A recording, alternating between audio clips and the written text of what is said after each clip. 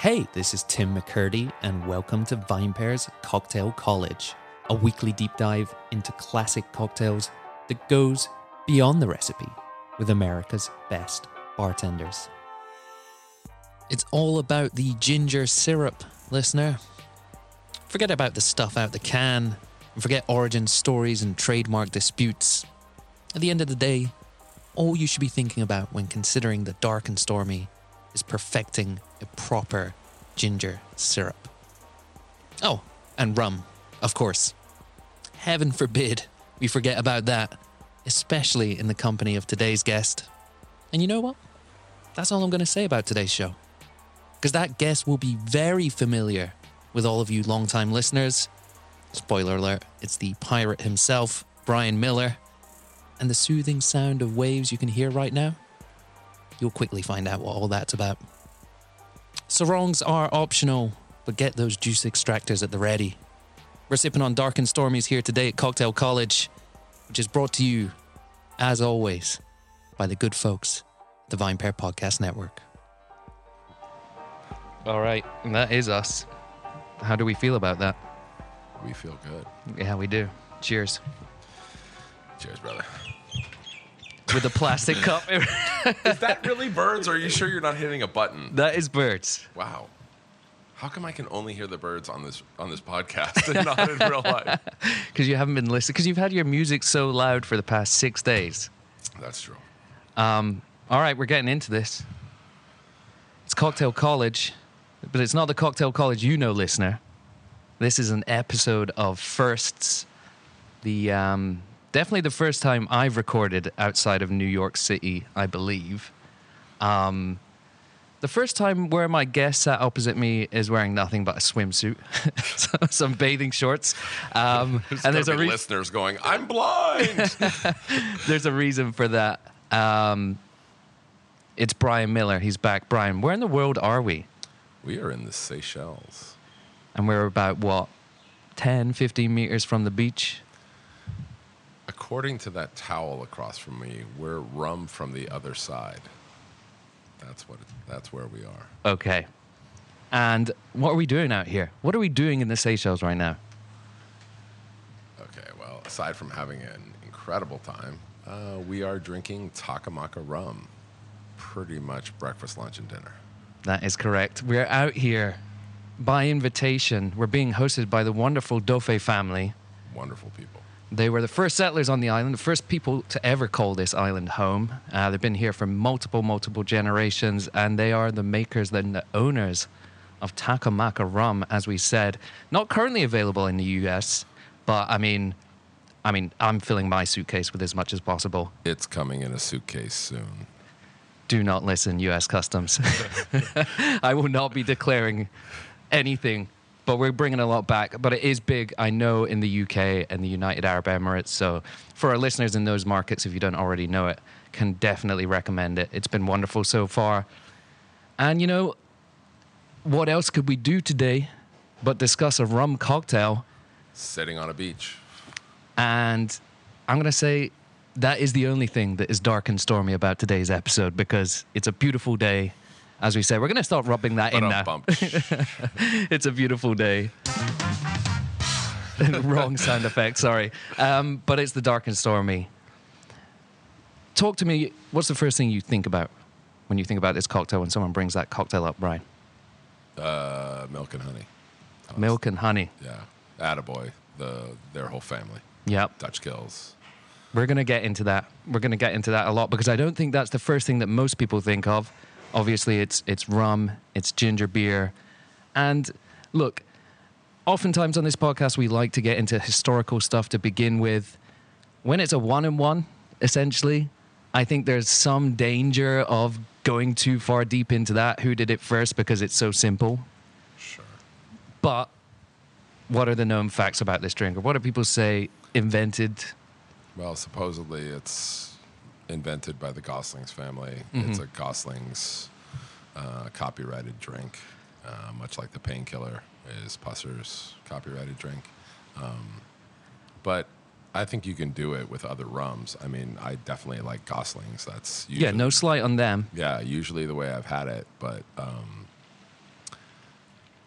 ginger beer, for the most part, I find hideous.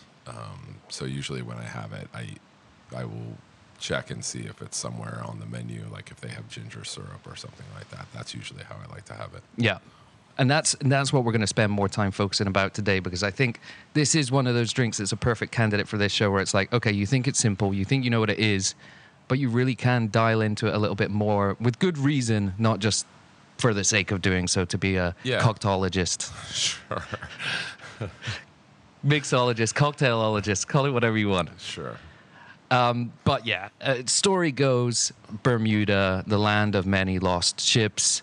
I think it's like 300 years ago or whatever, the Goslings first arrived there. They get into the rum business. I think they also get into the ginger beer business, and they start making this drink. To this day, it remains, I believe, the most popular drink on the island. And if you want to put that on the menu, as you say, if you want to call it the dark stormy, I think it's just the N there, it has to be with Goslings. So there you go, Malcolm and family. Love what you're doing there as well. Yes. But we're going to talk about the combination of rum, ginger, and possibly lime today. So tell us about your philosophy when it comes to making this drink, and your inherited philosophy, I would guess. Well, I first kind of got exposed to this drink when I was working at Pegu Club, and Audrey was doing like her own little twist on it. What was it called? Her Dark and Stormy. I'm having a brain fart here. But anyway, she kind of made it with like a ginger tea, essentially a ginger tea syrup. And I thought that was good, but making that tea was kind of fussy. And so,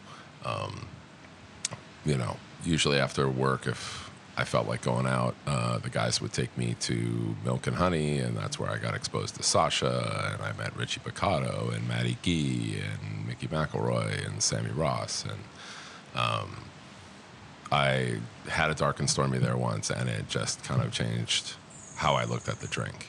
Mm-hmm. And it was Jamaican Firefly. Sorry, that's the name of the drink that Audrey's version served at Pegu Club. But getting a Dark and Stormy at this would have been circa what kind of year-ish? 2005, mm-hmm. I think. That's when I had the Jamaican Firefly, and that was definitely one of my favorites at Pegu, among many others. But go to Milk and Honey.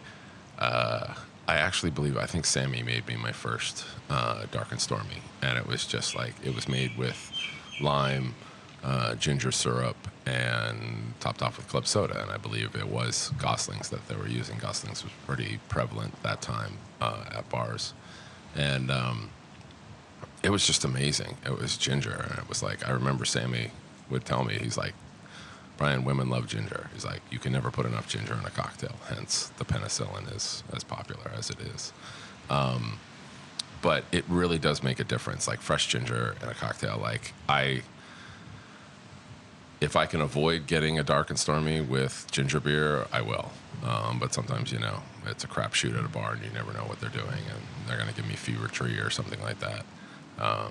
If I was going to have a ginger beer, to me, the best one is, what was it, Old Jamaica? Jamaican old fiery. Yeah, with the ginger actually floating on top of the soda. It's incredible, right? Yeah, and that thing will burn flavor. A little. The fiery, I think it might not be in the name. It's somewhere on the can for sure. I've drank a lot of that growing up. It is. It'll burn in a good way. It's really good, yeah. And so, with the ginger syrup, that's another, side story where you kind of have to figure out, how do you do proper ginger syrup? And, Audrey made kind of like this tea version where it was like ginger and hot water, and then we added some sugar later. So sliced ginger would have been for that? Yeah, we would have chopped it up, almost like minced it, and throw it in there.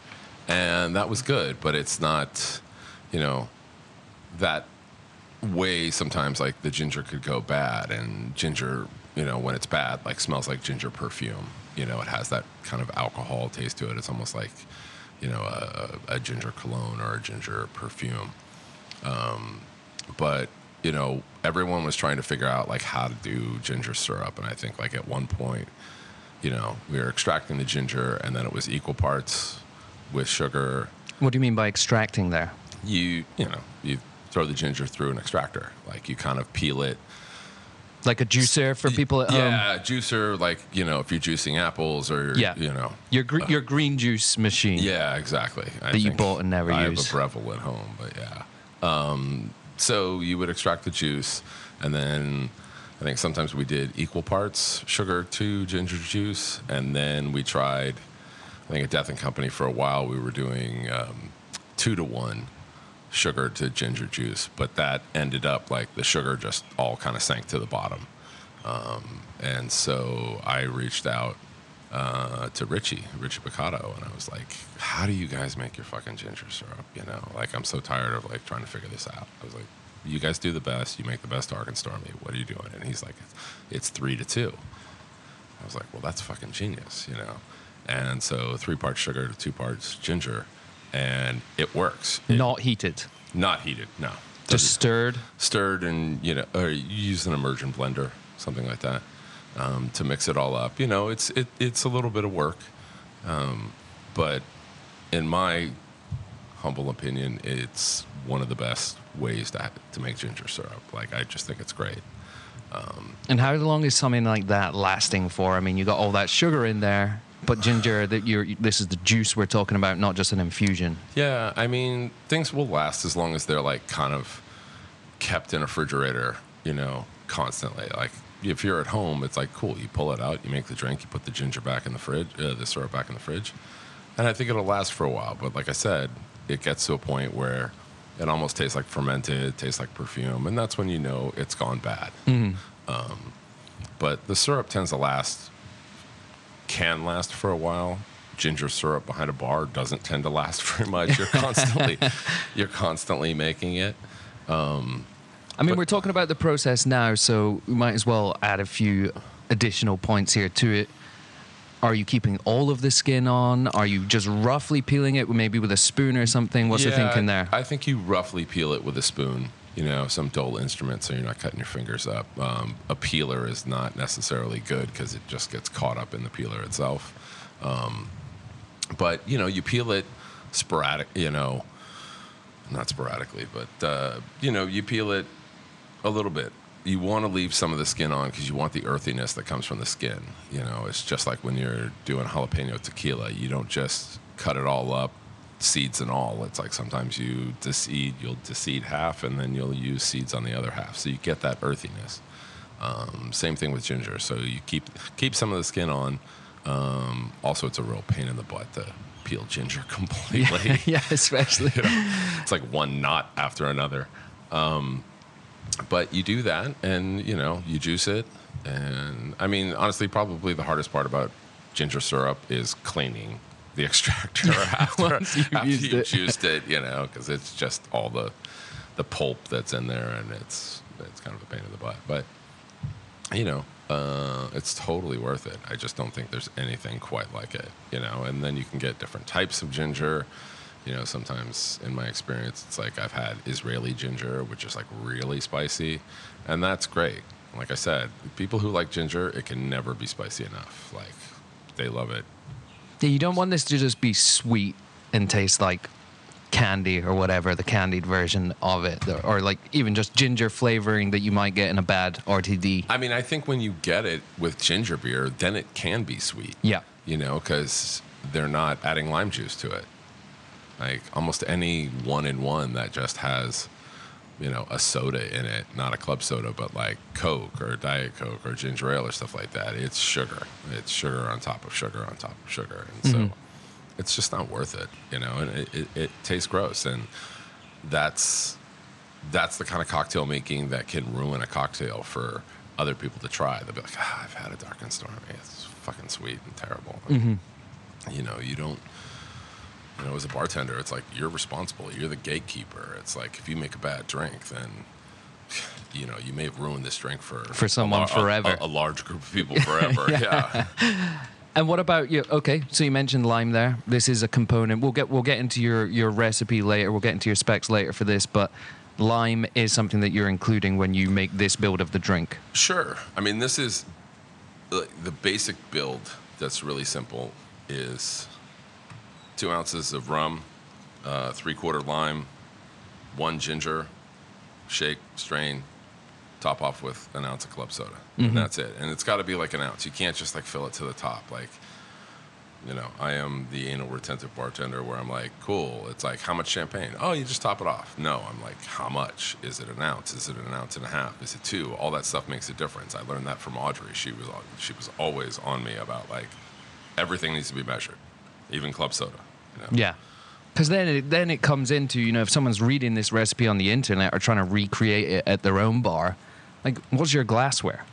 It's a highball glass. It's just, No, but, you know, what's your size of glassware? It might be slightly different. Okay, I know these things tend to be standardized. Yeah, I mean, it's usually like a 12-ounce highball. I mean, that will fit almost everything, like, perfectly, no matter what size. So filled with that will be filled with ice. That will. Yeah. I mean, that's, you know, the size of the glass. You know, I got a lot of practice at Pegu Club making drinks. So, you know, I got used to certain recipes and specs that you knew filled a 12-ounce highball glass. You know, I'm not one of those people that if I got a glass and, you know, a cocktail in a glass, and let's say it was like a finger and a half from the top, I'd still be fine with it, you know, because I know that hopefully, you know. So you'd not be tempted to just add another cube of ice? Or you're not adding ice to this drink? No, you're adding ice to the drink. Yeah. But, like, you know, sure, as long as the ice doesn't go over the rim of the glass, like, that's gauche if it's over the rim of the glass. It's not supposed to be that way. All right, then. So we've covered that. Club soda, do you have any strong opinions about across the board? Or no? Just make sure it's carbonated and cold. Yeah, it's just something good. I mean, you know, usually we get, like, Seagrams, and that's fine. I tend to like, you know, when you're in a bar, I prefer something with a cap on it, you know, because once you've opened, you know, a soda up, then it's starting to lose carbonation, but at least you can kind of, you know, stop it a little bit by putting the cap back on. Mm-hmm. It's like the old Seinfeld thing, you know, when Kramer's taking food from Jerry and he wants to be charged every time he does something, and he's like, that sound when you open the can, that's the sound of you buying an entire can, you know. You don't get and that's kind of the way that I look at like club soda is like, okay, cool, once I open it, it's dying a slow death, so if I can put a cap on it, that's great, but I don't really care. You know, at Lullaby we use cans, and that's fine, and they're small cans, so I know we have a bunch of drinks that are using club soda, so it's like we go through it pretty quick. Nice. All right, so that's ingredients all but rum. Rum's what we're doing out here. Rum's your thing as well. Let's talk about. I'm a fan. You know, you've been known to drink some. I've been known to drink rum from time to time. I guess I just miss my friend. His name is Robert Paulson. So, Goslings, I think it's the Goslings is the Black Seal, is the official one, right? Mm-hmm. But I want to talk today about where you would go if you were putting this on a menu, if you've had it on a menu before, and then we'll go from there. I've never really put it on a menu. It's like an old fashioned or a martini or a Manhattan. It's like, you should know how to make these. I don't have to tell you that we can make dark and stormies. But you know, definitely the rum is important. Really simply, just doing 2 ounces of Goslings is totally fine. I've done that. I've worked at bars where I've been very spoiled, and my well rum is a really nice rum, or like the owners don't really care, so I'll play around. Sometimes I've definitely fucked around with the Goslings Old Family in a dark and stormy. And that's a very rich rum. Yeah, it's fucking delicious. Mm-hmm. It's really good. I really like the Old Family, but of course it's super expensive, and nobody in their right mind would allow you to make that on a regular basis. Mm-hmm. Not unless you were flushing money down the toilet and you were fine with that. And if you were doing this with, or maybe splitting the base there, because I hear you were talking to me about this the other day about possibly doing this drink with, well, Appleton and something else. Yeah, I mean, it depends on what I have available at the bar. Well, this imaginary bar, you have everything available. Standard for me, I worked at a bar where we did a lot of rum drinks that were, we used Appleton 12 was our well, and, basically so was Eldorado 15. And so we would just, we'd make batches of just Eldorado, equal parts Eldorado 15 and Appleton 12. And those are both, for anyone unfamiliar? Appleton 12 is Jamaica and molasses based. Yep, they're both, and Eldorado is Demerara based rum. They're both delicious. I just think everything that Appleton and Eldorado does is delicious. And I just think a 12 and a 15 going together, I think, are really good. It definitely adds some richness to it. It's got a little bit of funk from the Appleton. And then some, and I'm always 3/4 lime, 1 ginger. And then sometimes I'll fuck around with, I'll put, half teaspoon of blackstrap in it, or if I want a little bit of a kick, I'll put a teaspoon of the Hamilton 151. Tell me about that, because that's a technique that's something of a little, I'm not going to say secret weapon, but it's something that you like to deploy every now and again, is it not? Yeah, I'm a huge fan of that. I learned that little cocktail hack when I was at Death and Company, and the first time that I was playing around when I was trying to create the first tiki drink I ever did, the Gant's Tomb, I was playing around with that drink, and Avery Glosser, who is Bitterman's Bitters, him and his wife Janet, they own Bitterman's Bitters. Avery was a great guinea pig and someone who would always help me out with cocktails. And he had told me, he was like, look, if you add the 151, it helps boost the flavors of all the other things that are in the drink. Much like vodka and a vodka al penne sauce, it brings out all the spices and the flavors. And so I've used that a lot. It's also a way of just bumping up the proof of a cocktail, which brings all the flavors together. Sometimes, I'll use 151 bitters. It helps tie everything together, and it doesn't matter the spirit. I played around with a drink recently doing a fig-infused bourbon with a teaspoon of 151 added to the drink, and sometimes it works, sometimes it doesn't. But that's a little cocktail hack that I like, is putting a teaspoon of high-proof alcohol. Mm-hmm. I'll do it in daiquiris and stuff like that too. And otherwise, in this one, though, you said you can also do a bar spoon of blackstrap, just to give it that extra dimension there. Yeah, I mean, blackstrap is really God, I just can't prevent myself from saying this, but it's like a fart in a small room. It just it can overtake a cocktail real quick. So using a teaspoon of it is really good, and it brings that dark and stormy aspect to the cocktail. I don't think a dark and stormy is a visual thing, because dark skies are dark fucking skies. They're not, it's ooh, it's kind of white and it's kind of dark. No, it's dark. That's dark and stormy. So I don't believe in separating the cocktail, so it looks dark on top and clear ginger beer on the bottom. But it adds a complexity. I mean, like I said, a little bit of blackstrap goes a long way, and sometimes I'll throw a dash of bitters and a dash of Ango in it to kind of bind all those rums together. Mm-hmm. That's what Angostura does. And what about here, another type of rum, I'm going to throw it out there, well-made spiced rums. So because I've been enjoying, as I know you have from Takamaka here, we've been enjoying these Creole spiced rums that we've seen the fresh ingredients in front of us, we've been drinking it. Maybe you're not a multi-conglomerate company that's just trying to confuse people as to what the rum category actually is. How do you feel about a good spiced rum and its place in this drink? I think everybody who knows me knows that I fucking hate spiced rum.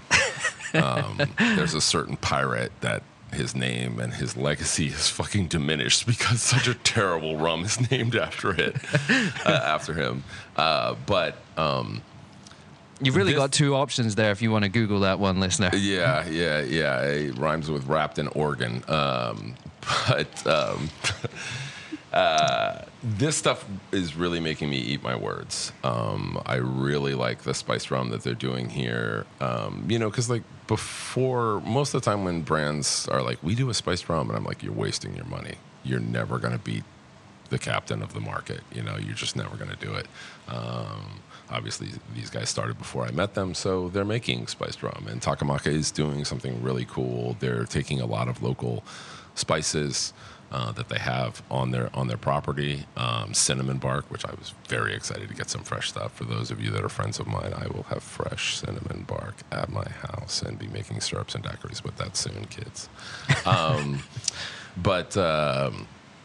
They allspice down here.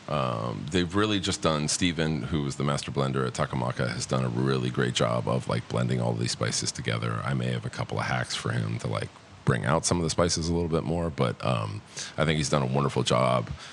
And it all starts with the juice. The juice is good down here. I'm really pleasantly surprised. Certainly before I came down here, I was definitely worried, that I was going to have to be one of those friends who has another friend who plays music and like, yeah, your music's really good. Meanwhile, I fucking hate it. But, like these guys have a rum that is delicious. And you talk about those fresh ingredients and those ones that we saw too. Also, thing to note, we were talking about ginger earlier. We've got our hands on some local ginger from their actual garden. I think I believe it's also it might also be in the rum here as well, but it's definitely... They got a spice garden to die for. That's in their backyard. But I'm looking at the extractor here across from us on the bar, and this local ginger that I can't wait to try is just contemplating jumping into it. I'm not sure what's happening with that. I can't wait. Well, the Takamaka family is coming over tonight, so the Dauphiés. I get to make cocktails for them, and. To my surprise, this house is loaded with everything. Like, I was like, you have a juice extractor? Oh, yeah, it's down here. I'm like, you're fucking kidding me. Great. So cool. So, yeah, fresh ginger, spiced rums. Yeah. It is an interesting one. Definitely this is not a drink where we're going to spend as much time talking about it as, say, maybe a martini or a Manhattan or whatever or anything. But, like, everything you've spoken about shows that you can make something that seems very simple and probably has been very bad in your life beforehand. You can really take that to a different level. Yeah, I mean, I think it's all about the ginger syrup. The ginger syrup is what really changes it. It's like when I'm at Lullaby and somebody's like, I'll have a Jack and ginger. No problem. Essentially, I just take bourbon because we don't have Jack Daniels. And it's bourbon, lime, and ginger syrup, topped off with it. It's the same same spec that I would use for Dark and Stormy. I do the same thing with tequila. I do the same, Audrey has her Gin Mule, but instead of using her ginger tea, I use ginger syrup and club soda and, ginger and the Presbyterian, which is a classic it's basically a rye version. So you're basically, what you're saying here is it's worth going the effort to make this syrup because there's a number of amazing drinks that you can use it in. You can Mr. Potato Head the fuck out of this cocktail. Yeah, the old Death absolutely. And Co. Yeah. Shout out to Phil Ward. So we've already gone through this in today's recording, but let's do it again because people might not have been paying attention earlier, and usually we do it around this time in the episode. So make your desert island version of this drink for us, or talk us through as if you were making it now in front of the in the Indian Ocean right now. Talk us through specs and. I mean, it's still 3/4 lime, one of the ginger syrup, and depending on what island I'm on, like how delicious the ginger is, it's definitely going to make it spicier, or more flavorful than the crap we get in the United States. But as far as rum, I'm allowed to have any rum I can. Cost is no. We're saying for this one, cost is no issue. Cost is no issue. Something dark and rich. I mean, honestly, like, oh God, rum people are gonna fall off their fucking stools if I say this. But yeah, when you have an amazing rum, no matter what the price of it is, in my mind, there's no such thing as like, oh, well, you shouldn't use this rum in a cocktail. It's only meant for sipping. I think that's partially true in something like a rum and Coke, then no, I don't think you should use really, but if you're making, a rum Collins or a dark and stormy or a Mai Tai, it's like you want the best ingredients. So use the best, to the best of your ability, make the best cocktail you possibly can. So with this one, man, I don't know. I mean, I think just, sometimes it's like you don't have to use the most expensive rum. Honestly, I think the El Dorado 15 and the Appleton 12 is a nice mix. I'm thinking of, there were some delicious rums I used to have at the Polynesian that were off the charts, delicious. It wasn't Zaya. It was something, Zafra. Oh, man, there's like, I had, because I drank most of it, the Zafra 40-year-old. It's pretty fucking amazing. Or it's 30-year-old. I think it's a 30-year-old. It's a Zafra 30-year-old rum. So age is better, kids. Age is better. So being old in that instance is a good thing. Zafra 30 would be fun to play with. Honestly, the Gosling's Old Family is kind of fucking ridiculous. But in that case, I would still add like a little blackstrap and a little 151. All right, so I'm going to bring it back here to Appleton, El Dorado, 1 ounce of each. You said 3/4 lime, Yep. one of your ginger syrup. Yep. And then what's happening? Probably, if I'm going balls out, probably half teaspoon maybe of the blackstrap, teaspoon of the 151, the Hamilton 151. And Shaking that up. Shaking that up. Probably put a dash of bitters in it. Any specific? Angostura, it's the salt and pepper of bartending. I'd probably do that. If I was feeling cheeky, maybe I'd throw a lime shell in there or a lime peel. You go for the old Regal shake. Yeah, the old fucking Regal shake. We're back there. Yeah, God, that's a term I can't stand. But You're shaking that up with ice. I'm shaking it. Yeah, I'm shaking it up with ice. Add the club soda to the tin and then pour it all in the glass over ice. Highball glass. Chilled. Garnish? Nah, chilled.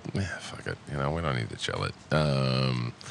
Garnish, honestly, I would probably love a dehydrated lime wheel and a piece of ginger candy. Nice. That sounds like a good dark and stormy. I look forward to drinking that later on. Yeah, sometimes, actually, too, I did a play on one of my last jobs with pickled ginger. Just put, it's like a long thing, looks like a gummy worm or something like that. It's purple and white on the end, just sticking that in. And that's something that's kind of cool. It's like you can drink it, eat a piece of the ginger. Adds a new dimension of flavor as well. That's cool. It's fun. Nice. Any final thoughts on the dark and stormy here, or rum before we move into the next section of the show? Come see me at Lullaby. I'll make you a dark and stormy. I'm there Mondays, Fridays, and Saturdays. Fun place to go. Old Man Mondays, I think they call it. Old Man Mondays is round. The old man is not referring to the guests. It is referring to me as the old man serving people. I was like, it's old music served by an old bartender, real slow. Or go to any of the Milk and Honey family bars, Attaboy, Dutch Kills, wherever Sammy and Mickey have conquered. Or Richie has a new place upstate as well, if you want to check that out. Richie's got a new place upstate. Yeah, I need to go check that out myself. I certainly want to see his liquor store. But yeah, anywhere where ginger syrup is served is where you should go and have a dark and stormy and let the bartender, make it however they want. Hopefully they'll check their ego at the door and make you something delicious. Sounds good to me. All right, we're going to do it. We're going to head into the next section of the show where, I like to normally say where we get to know you a little bit more as a bartender and a drinker. We've already done that once around. Do you really want to do that? No comment. But we're going to do it anyway. And you're going to be the third person, I believe, to answer this second set of questions. So very exciting times here for everyone involved. I'm very nervous. Question number 1, as is customary. Which spirits category are you currently most excited about? Rum, and rum. No, sorry, finish the question. for the sake of Who Wants to Be a Millionaire, I'm obliged to finish the question. I think it doesn't count otherwise. A final answer. It's rum. Yeah, we knew. It's the one you're most excited about, both professionally and personally.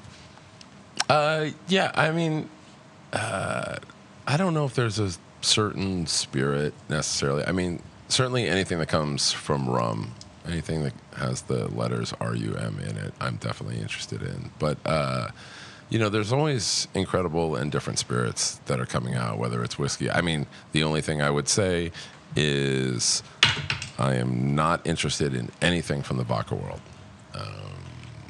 I've got a bottle that'll change your mind. We'll save that for another day. No, you don't. No, I do. I do. It's a potato eau de vie. Potato eau de vie. Well, that wouldn't be vodka then, would it? It or is. Is that semantics?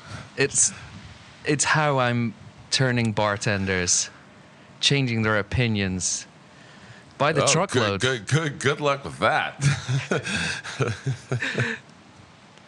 Changing bartenders' opinion. There's a whole nother show we could go on about. We're going to move on to question 2 instead. Okay. What was the last ideally alcoholic drink you had that truly wowed you?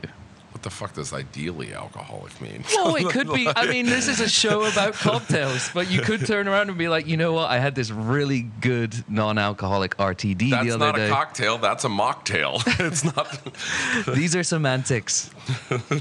No, they literally aren't.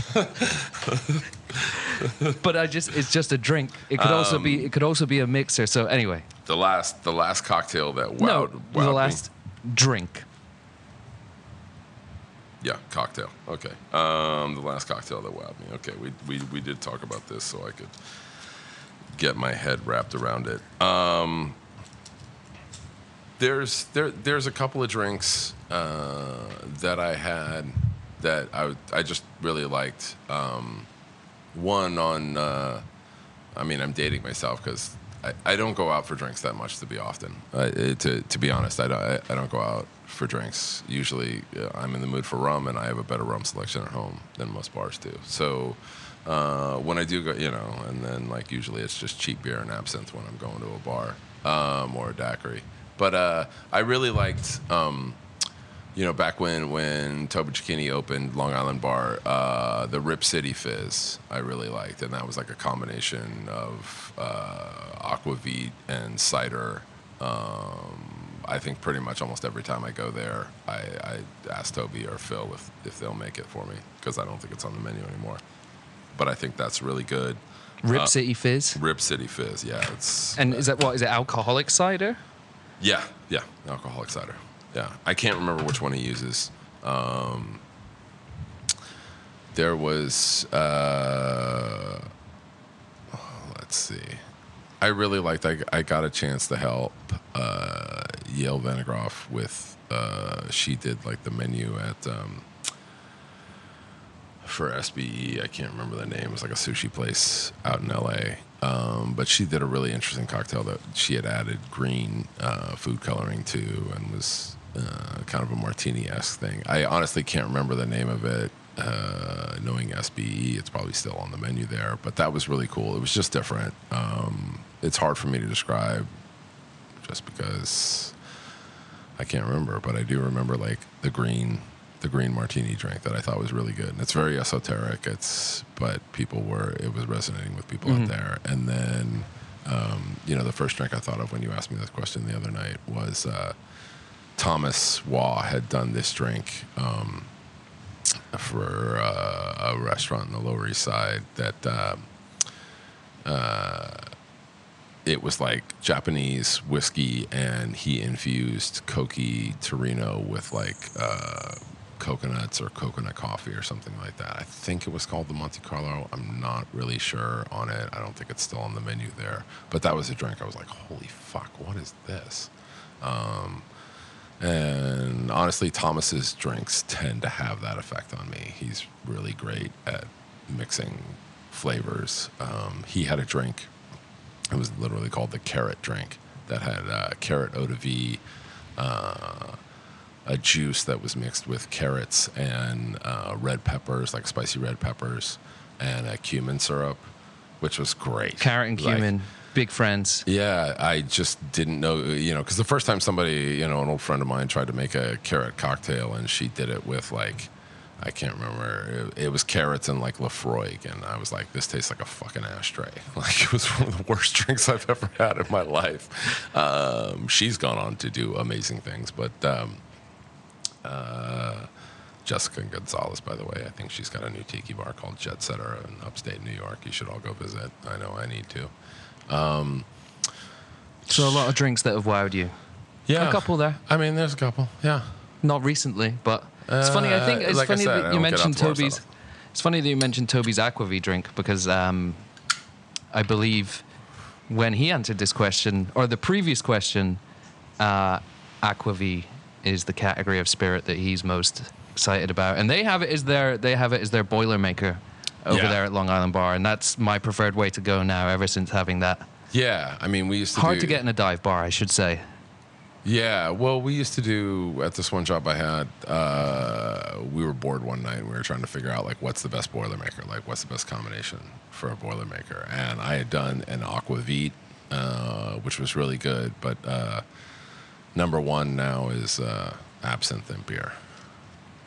I love that. We call it Death Before Dawn. Very nice indeed. Question number 3. What's one book you would recommend that every alcohol and Seven cocktail Safari. enthusiast should own a copy of? Sorry, it's always going to be on my list, and it's always going to be number one. I haven't. Just Give us a 'cause couple of sentences on that book for anyone not familiar with it. Sipping Safari. It's Beach Bum Berry's book. It's his seminal cocktail book. I think it's one of the best things that he's ever written. He had a 10th anniversary edition that came out, which evidently is different, according to my friend Robert. It's different, but I have not read the 10th anniversary edition, but I have the original, and it's phenomenal. The stories are great. It's more like stories of cocktails than it is just a book of recipes. So one you could read on the beach.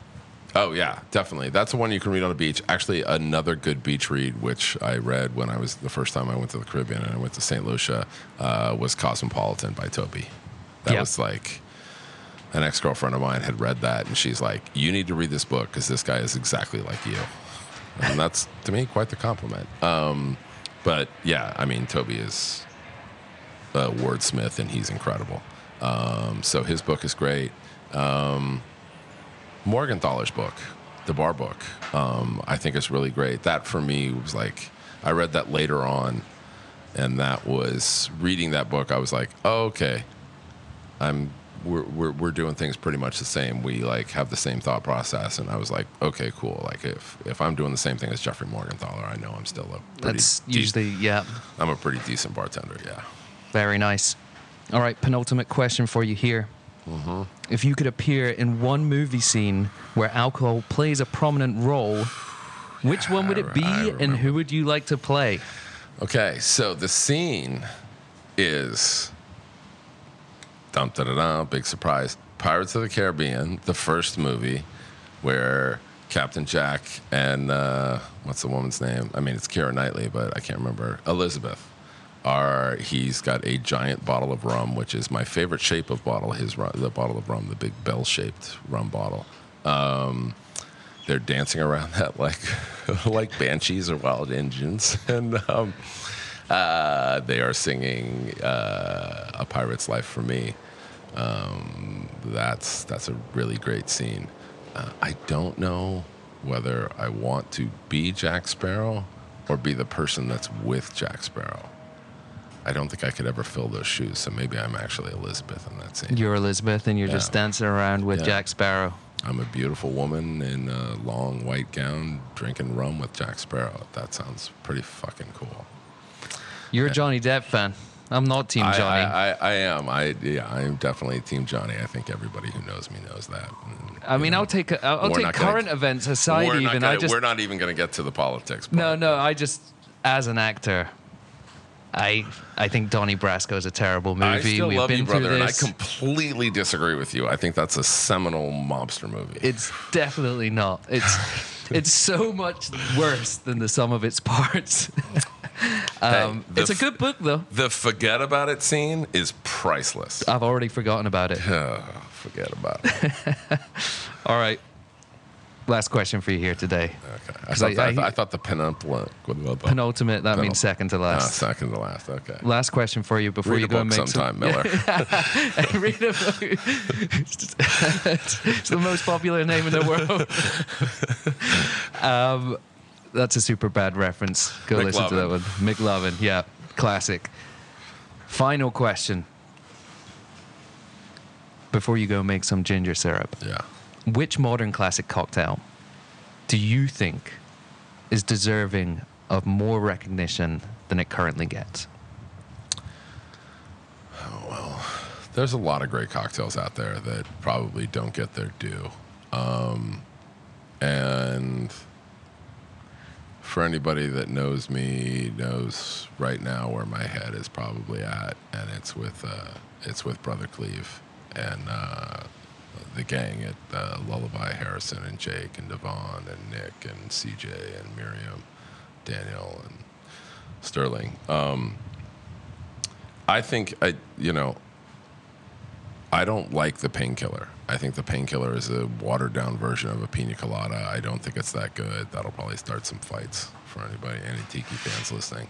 And I think Cleve's Soggy Dollar cocktail is something that is just completely overlooked. I think it's a much better cocktail. It's also like a quintessential Cleve cocktail in that guy can take the most obscure or like overlooked ingredients and make an incredible cocktail. That was like the first thing that kind of like drew me into Lullaby. Was like he gave me some cocktail with Baron Jaeger, and I was like, what is it, 1975? Who fucking uses Baron Jaeger anymore? But his Soggy Dollar cocktail uses... So tell us about this drink and give us the context for the incredible name here and its ties to the Painkiller. It's from the bar called the Soggy Dollar, which is where the Painkiller was created, using Pusser's rum. And that was a bar that you had to swim up to, at least...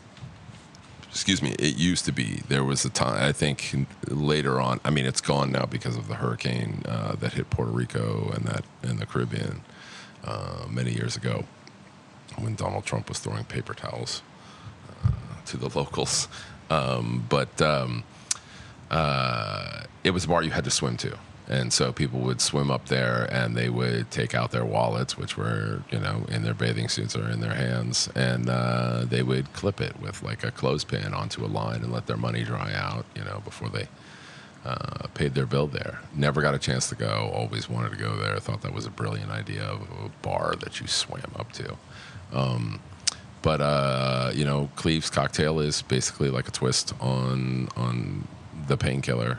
The most amazing part about it is it has, where I was talking about earlier about using a half teaspoon or a teaspoon of blackstrap, he uses 2.5 ounces, which is incredible to me. That really blows my mind and makes me respect him all the more, and miss him all the more. But it's like, it's got coconut cream in it. It's got orange juice. It's got a little bit of falernum, Fees whiskey barrel-aged bitters.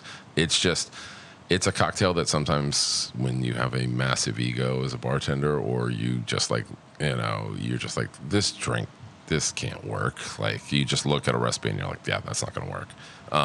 But it does. I used to make it at Tiki Mondays when I was at Mother's Ruin.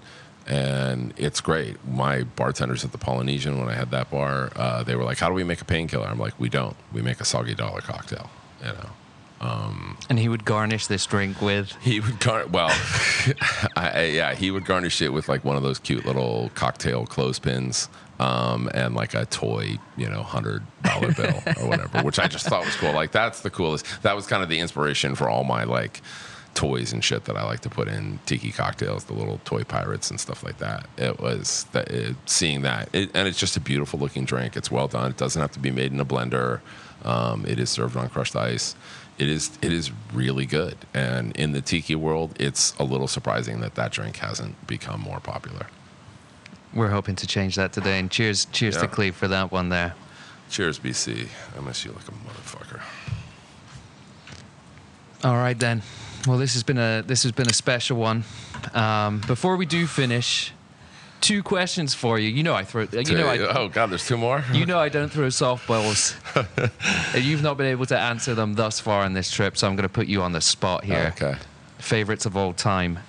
Number 1, Paul Thomas Anderson PTA movie. Favorite of all time. Dude, Boogie Nights. Boogie Nights. I'm a man of simple pleasures. I like lollipops in my mouth and butter in my ass. Great line. Great line. Might not make the final cut.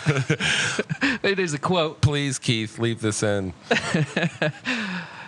Final one then. You've revealed yourself earlier, I will continue this, as being someone who appreciates listening to Elvis on the beach. Favorite Elvis song of all time? Oh, man. That is tough. I just listened to like 3 hours of Elvis on the beach today. I don't know. Like I said, I think the reason why I'm a hopeless romantic is Elvis songs. That guy really knows how to write a love song. I mean, I've gone through different stages. The song I kind of like currently, because it's like perfect for like sitting on a beach, is A Pocket Full of Rainbows. I used to like, when I was doing Tiki Mondays, one of my favorites I put on the list was Marie's the Name. That was a good one. I was listening to the words of Wear My Ring Around Your Neck, and it makes me miss somebody. I don't know. There's not much that Elvis doesn't do that I don't There's like. not much, yeah, he doesn't do well. I don't like the questions when people are like, are you an Elvis man or a Beatles man? You have to be one. And I'm like, why? I can't enjoy Elvis and the Beatles. I would say this, though. I do enjoy both, and that's probably fighting words for all the millennials and Gen Zers out there. I would say that's a Gen X question, but anyway. If you haven't done it before, I can confirm Elvis on the Beach. What is special. What is your favorite Elvis tune? If I Can Dream. If I Can Dream. And I think I said this to you earlier, I think it's the 67, it's the comeback special where he's in leather. This one's on YouTube. Not really a great... Oh, the one where Elvis is in leather. Jesus, which one? That's like... Oh, remember that blonde in California? No. This is where he lost... When was Elvis not in leather? This is where he lost all the weight. This was pre-sequence? He came back and... maybe not a great beach one. We'll see. We'll check that out. But I think that's the one that if I had one last Elvis song to listen to, that's the one I'm going for. I think we've also come to the conclusion that all music is better on the beach. All music is, everything is. Even the stuff I hear at Lullaby is still good on the beach. Cheers, Harrison. Cheers, buddy. Final follow-up for you. Final quote here. Adapted. I hope that the Indian Ocean is as blue in real life as it is in my dreams. That's red. That's Shawshank Redemption. It is blue out here, folks. It's incredible. It's incredible. We're going to go and enjoy some final hours of the Seychelles. I think it's time for a swim before I get to work. Let's do it. All right. Cheers, guys. Cheers, Takamaka. Thanks, everybody. Thanks, Takamaka. Bye-bye.